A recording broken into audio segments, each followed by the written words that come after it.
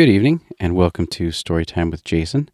I'm Jason, and we are in the studio today with Baby, who is mostly a snooze, and we are reading The Frost by Flagg Gould, who lived 1789 to 1865.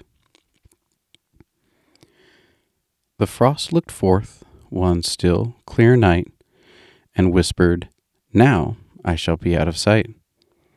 So through the valley and over the height, in silence I'll take my way. I will not go on with that blustering train, the wind and the snow, the hail and the rain, who make so much bustle and noise in vain.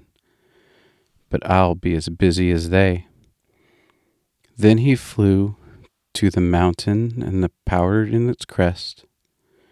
He lit on the trees, and their bought he dressed in diamond beads, and over the breast of the quivering lake he spread a coat of mail, that it needed not fear the downward point of many a spear that hung on its margin far and near, where the rock could rear its head. He went to the windows of those who slept, and over each pane like a fairy crept. Wherever he breathed, wherever he slept, by the light of the moon were seen most beautiful things. There were flowers and trees, there were beeves and birds and swarms of bees. There were cities with temples and towers, and these all pictures in the silver sheen. But he did one thing that was hardly fair.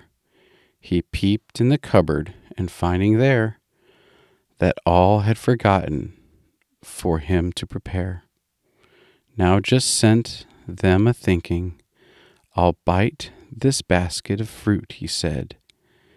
"This costly pitcher I'll burst in three, and the glass of water they've left for me, Saltitch, and tell them I'm drinking." By Flagg Gould. Good night.